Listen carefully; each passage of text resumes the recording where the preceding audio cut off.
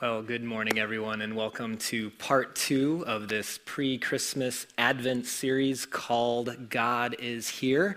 And a special welcome also to everybody who's viewing this later or listening to it online. It's awesome. As I mentioned, this is part 2 of this series, and in case you weren't able to be here last week, I'd like to give you just a really quick synopsis of what this series is all about. God is here with us everywhere we go and everywhere we are. And so that's an amazing truth that we think about, and it is a true blessing that God is always with us. But what we recognize is that at Christmas, God came to earth in a very special way. He decided to take on human flesh and bone and came to be our Savior. His name was Jesus.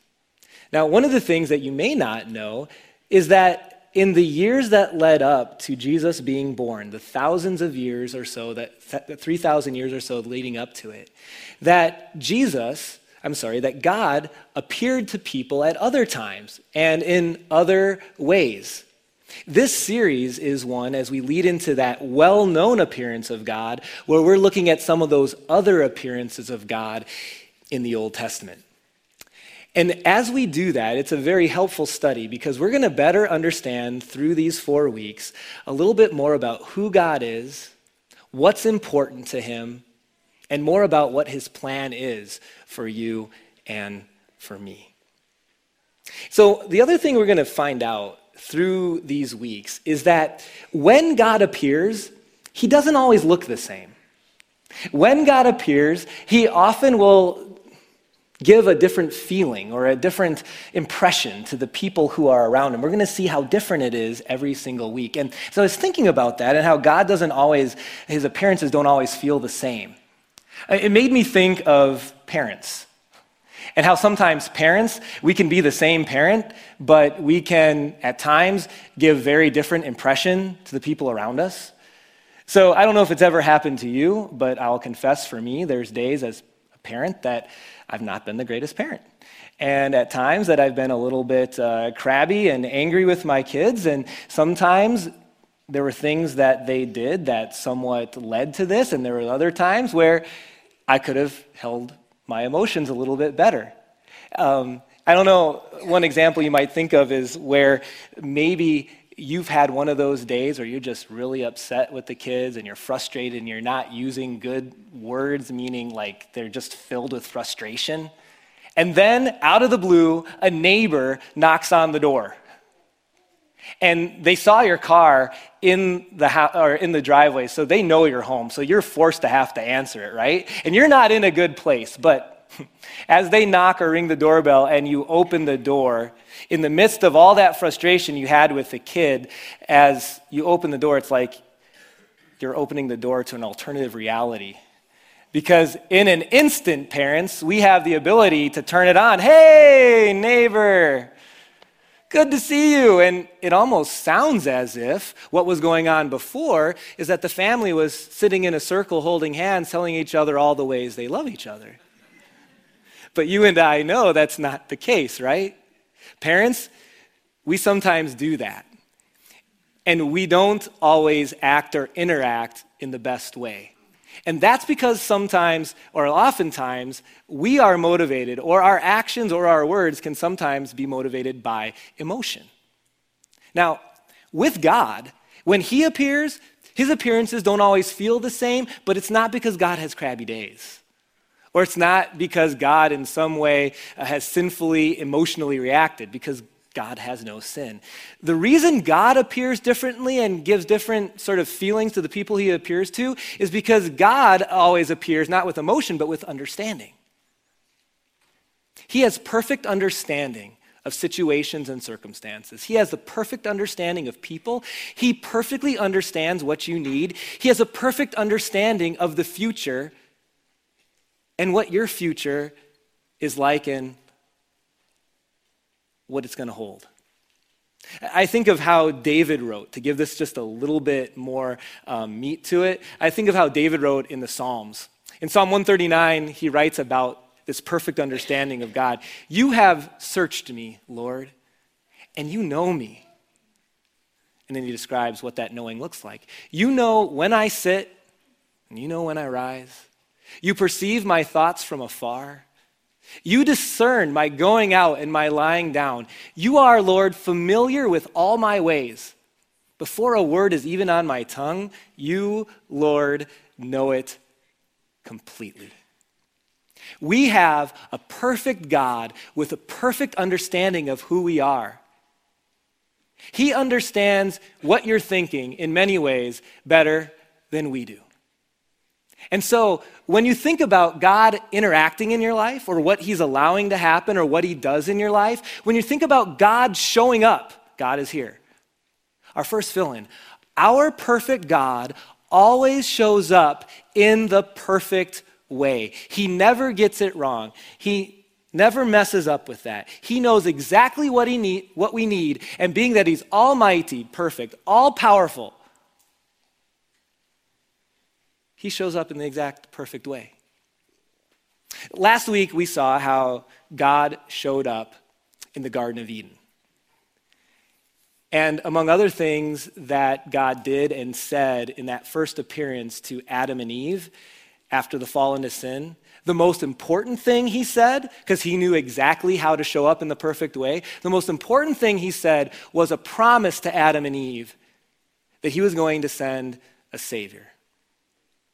A Savior that would come to conquer sin, to conquer death, and to conquer the power that the devil might have over us. Well, our appearance of God today, in part 2, is somewhere between 2,000 and 3,000 years after the Garden of Eden. And who we're meeting today in our text are two people. Many of you have probably heard their names. They're a couple, a husband and wife, Abraham and Sarah. They lived about 2,000 years before Christmas, before Christ was born. And a little bit of background on Abraham and Sarah. So God called them to move from Ur, kind of a funny name, where they had lived, and called them to move to a place called Canaan, which eventually would become part of Israel. And as he sent them, or as he called them to come, Abraham and Sarah, in faith, followed God's calling. And along with sending them, he gave them some promises. He said, I want you to go to Canaan. And first thing is this, I'm going to someday give Canaan to you. It's going to be your place. You're going to own it. Number 2, Abraham, you're going to be famous. Your name is going to be well known. Number 3, Abraham and Sarah, you're going to have a big family. Your descendants are going to be many, he said. And that ultimately, the entire world is going to be blessed because of your family and because of your descendants. Well, guess what? 24 years go by, which for some of you, you're like, that is a really long time, right, kids? For most of us, it's long. It's a long time to wait. And 24 years go by, and guess what? There are still foreigners that live in Canaan. No one's heard of Abraham. Abraham and Sarah don't have a big family. In fact, Abraham and Sarah don't have a single child yet. And here's the topper. Abraham is 99 years old, and Sarah is 89 years old. And you can just imagine as they're struggling with all these promises that God said, if you pick up and move from your hometown in Ur and go to Canaan, I'm going to give you all these things. And then 24 years later, nothing, not one of those things has happened. This is where God shows up. He knew this was a strategic time that he needed to show up, and he did. Genesis chapter 18. The Lord appeared. And I'm going to pause there because this is why this text is part of this series. One of those unique times where God came in a special form to people on this earth. The Lord appeared to Abraham near the great trees of Mamre. Have you been there before? We all know the great trees of Mamre, right? No, I don't. Well, he was sitting at the entrance to his tent in the heat of the day. Next verse. Abraham looked up and he saw 3 men standing nearby. They were travelers. When he saw them, he hurried from the entrance of his tent to meet them and bowed low to the ground. So let's make sure that we're understanding what's going on here. So Abraham finds himself having 3 visitors. They're traveling through, okay? And what Abraham thinks is that they're just 3 normal travelers. There's nothing that different about them to this point. But what we know is that one of them is God, and then if you read the other the rest of Genesis 18 and into chapter 19, the other 2 we find out are angels. So we got God and 2 angels showing up at Abraham's home, which is a tent, as travelers that need some rest. Okay? Next verse. He said, that's Abraham, "If I found favor in your eyes, dear travelers, do not pass your servant by. Let a little water be brought, and then you may all wash your feet and rest under this tree." I don't know if you noticed, but the theme for today is God is here resting under a tree. That's where we get that. Next verse. "Let me give you something to eat," Abraham said, "so you can be refreshed and then go on your way, now that you have come to your servant." "Very well," they answered, "do as you say." Now, after I read those verses, you're like, are you sure Abraham didn't think that these people were special? I mean, in fact, he calls himself their servant. This has nothing to do with Abraham recognizing this was God and 2 angels. It has everything to do with their culture. It was a very nomadic living. In fact, the Bedouin community is still sort of ancestors of this type of living.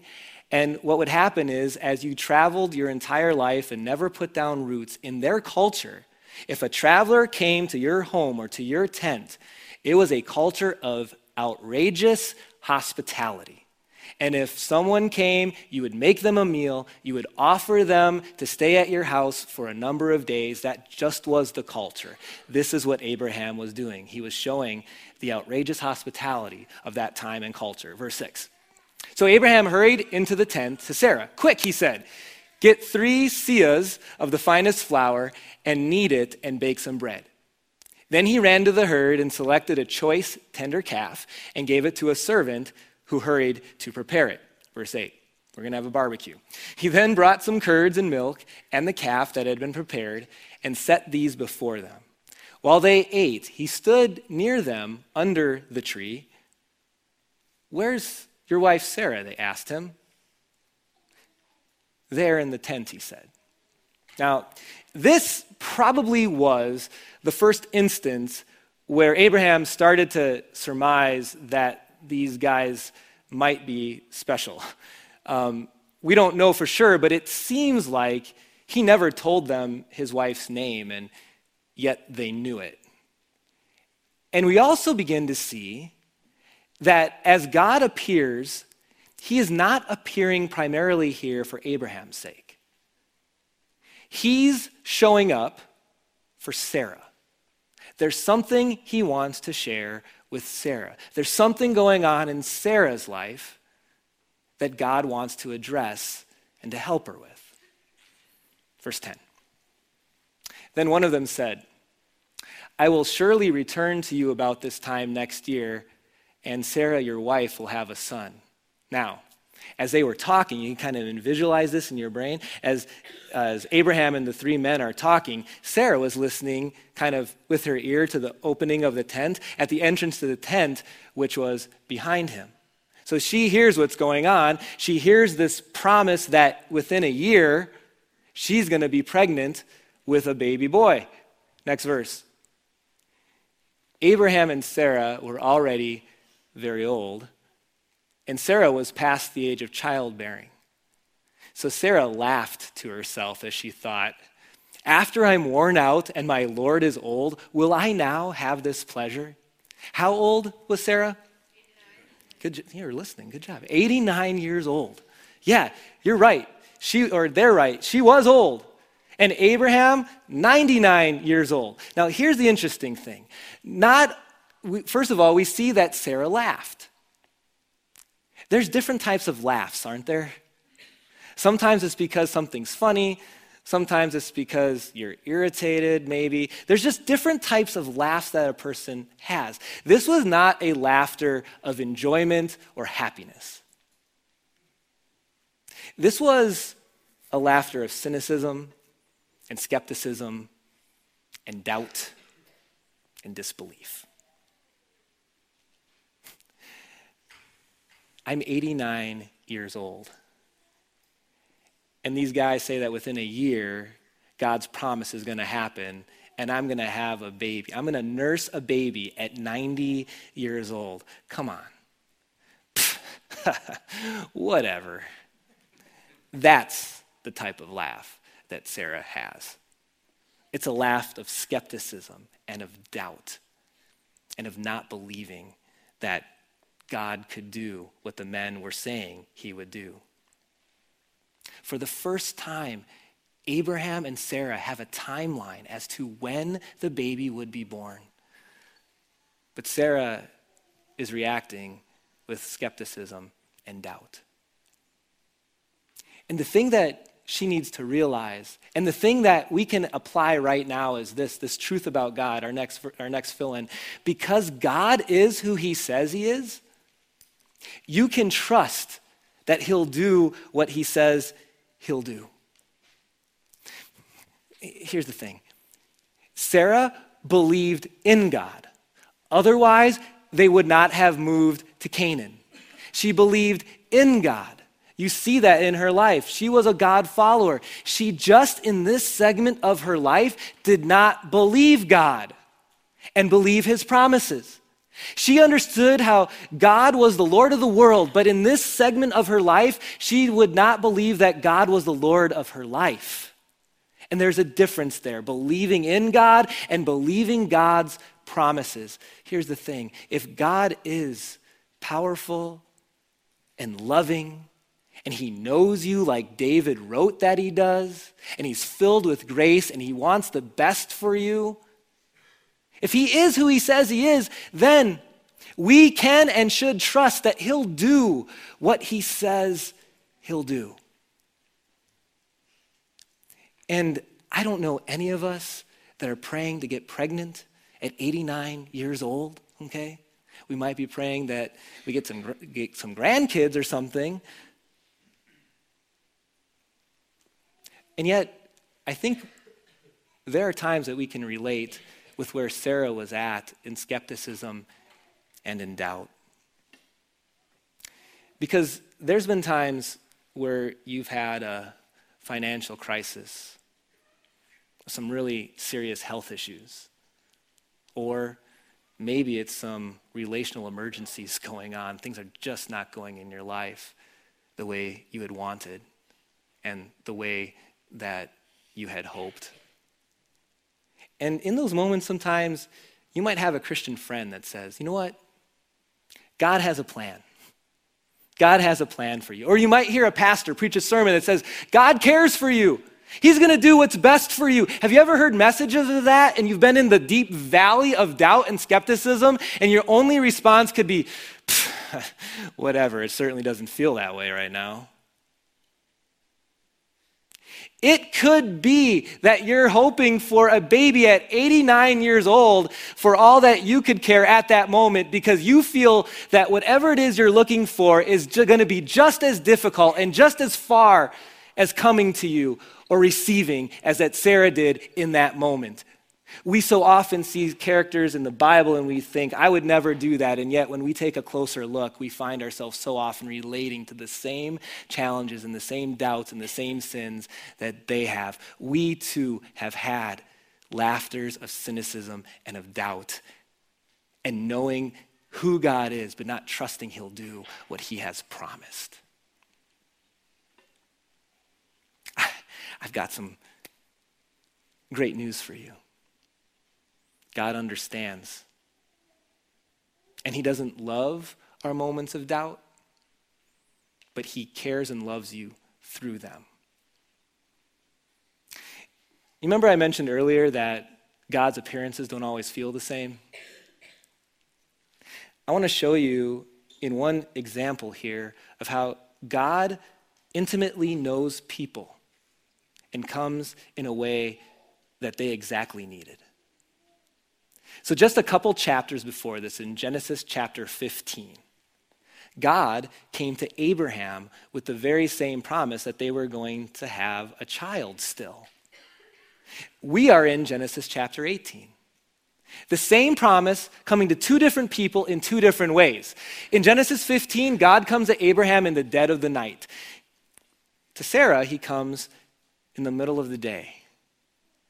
To Abraham, God comes in the form of a blazing fire and billowing smoke. To Sarah, he comes as a traveler with sore feet, resting under a tree. To Abraham, he comes, and his message and his appearance causes Abraham fear and dread. To Sarah, he comes, and he gives a gentle message. He doesn't even talk to her directly at first, but just kind of speaks into the room, and Sarah's listening from afar. Our perfect God shows up in your life and in Sarah's in the perfect way. And here's what he understood. He understood that Sarah's laughter was filled with more than just skepticism and doubt. It was also filled with a deep hurt. Let me show you what I mean. Let's go back to verse 12. We read this earlier. Sarah laughed to herself as she thought, after I am worn out and my Lord is old. At first blush, you see this word and old, and you think Sarah's saying the same thing about herself and about Abraham, but she's not. These are two different Hebrew words. This one means what it says it does, old. Worn out means what it says it is, but let me give you more of the color behind it. Worn out has the idea of useless, of having zero value, of not being worth anything. And along with the doubt that Sarah had in God's promises, here's what she was also struggling with. She was struggling with the cultural labels at the time that were given and put on women who were unable to have children. In this culture, which was 4,000 years ago, if a woman was not able to have a child, it was as if God hated her, that she had done something wrong, that she was unable to conceive. And so people, I'm sure, were talking about Sarah. And if any of you know Abraham's past and Hagar and all that, there's a lot going on there. But at the end of the day, here's the thing. God knew Sarah, and he understood that he needed to appear in a way that would most speak to her heart in that moment. And so he came as a traveler resting under a tree with sore feet. Verse 13. Then the Lord said to Abraham, why did Sarah laugh and say, will I really have a child now that I am old? Is anything too hard for the Lord? I will return to you at the appointed time next year, and Sarah will have a son. Notice here, when God speaks, he does not use the Hebrew word for useless or having zero value. He's already chipping away at Sarah's impression of herself and reestablishing how he sees her.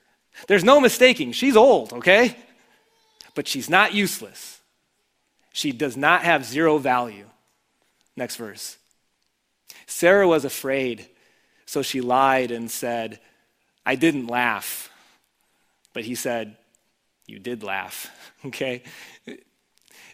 So Sarah has a meeting with God that very few people have. And she laughs at him and lies to him. Not a great start for Sarah and her meeting with God, okay?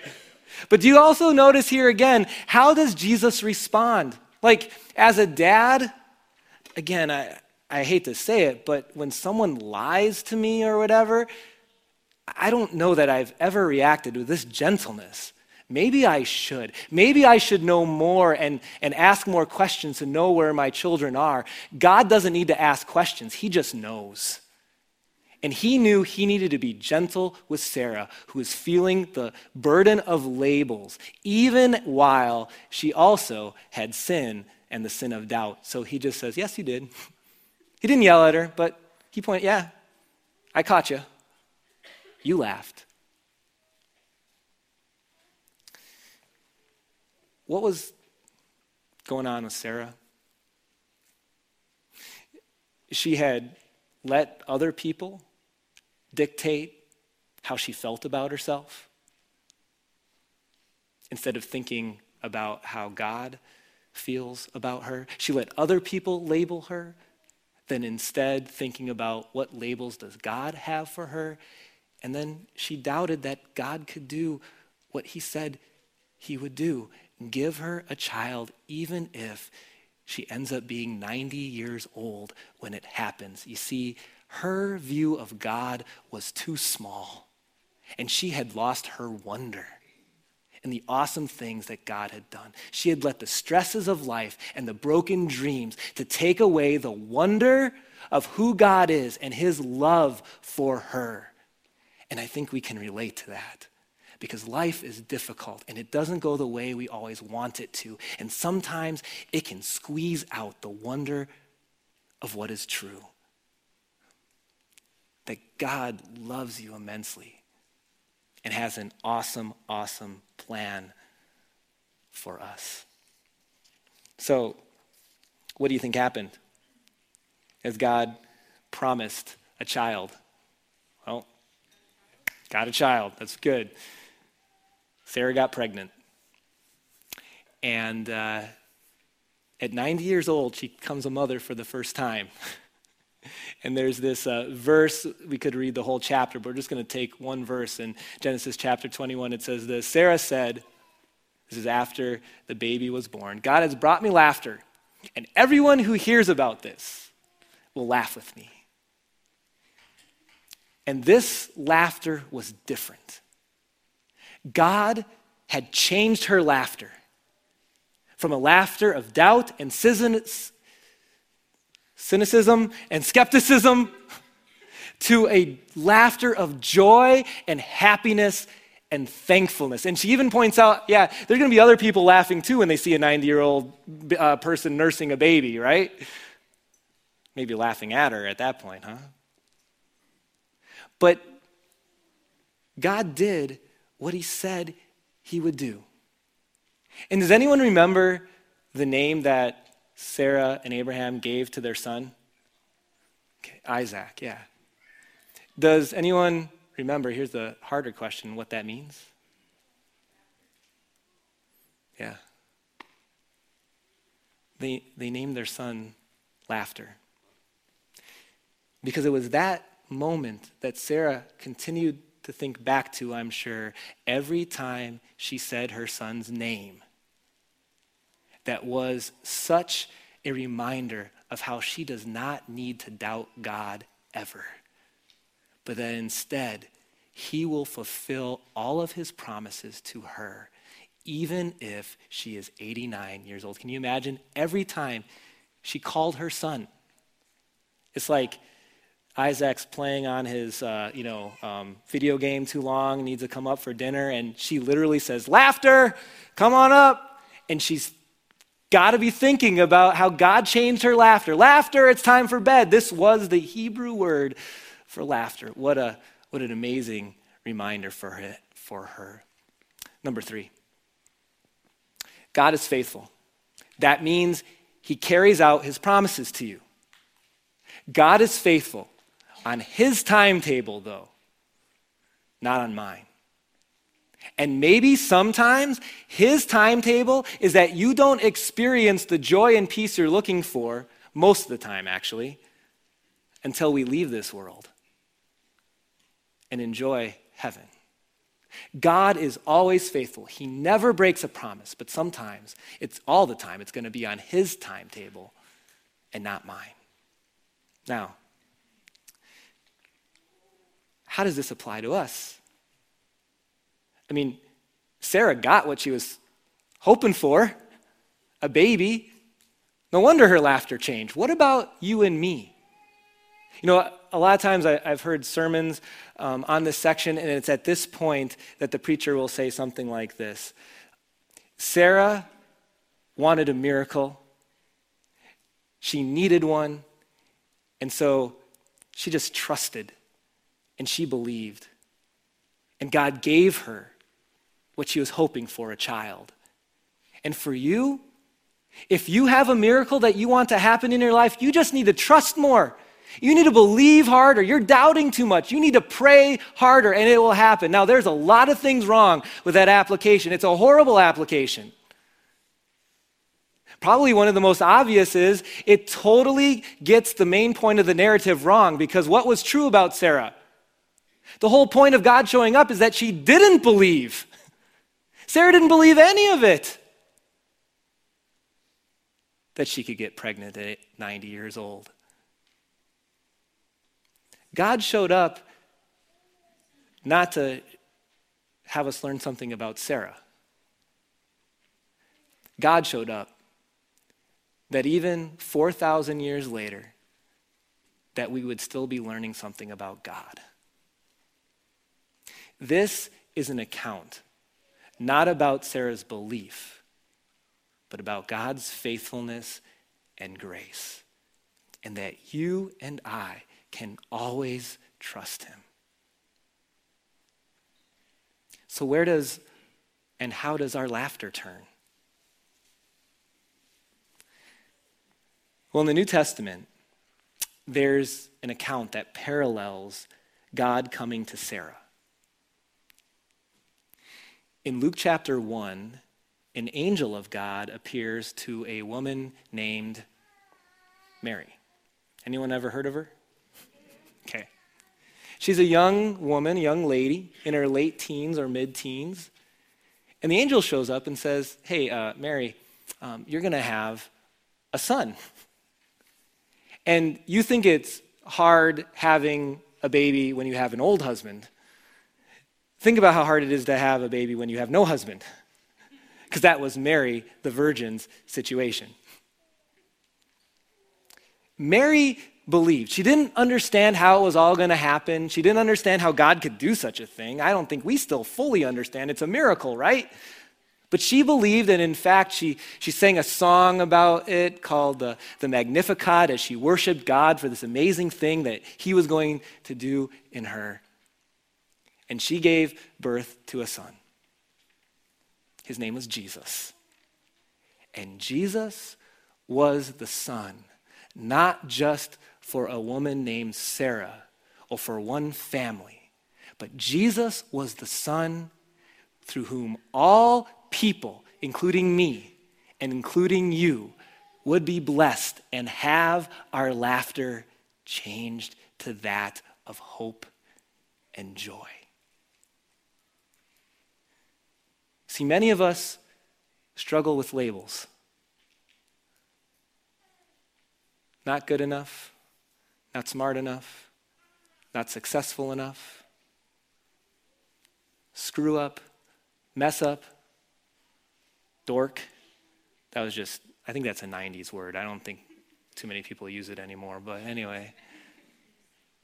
Labels abound.